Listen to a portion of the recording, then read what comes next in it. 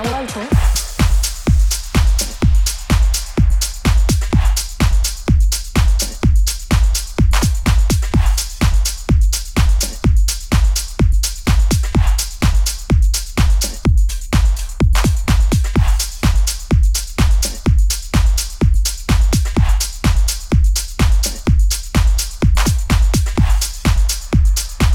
Me gusta más que el arroz con pollo. Está bueno. Mira, porque te quería comentar una cosita que está a la orden. Bueno, estoy siempre a la orden, pero quería comentarte que el King ha vuelto, que él está entre nosotros, que es una persona que lo está dando todo, que nos gusta. Me gusta más que el arroz con pollo.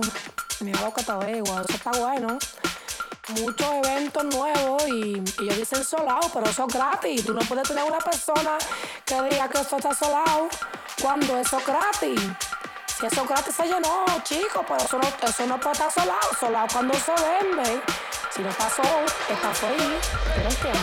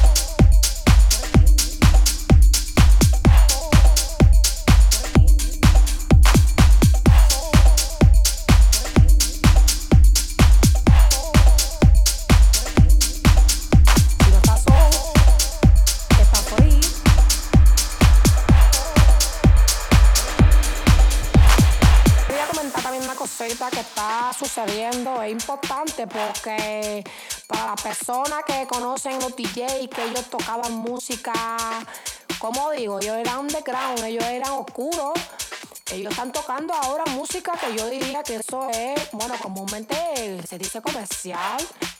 Están tocando, están poniendo una música que yo diría que eso, bueno, Rosa, ¿tú me entiendes? ¿Te gusta?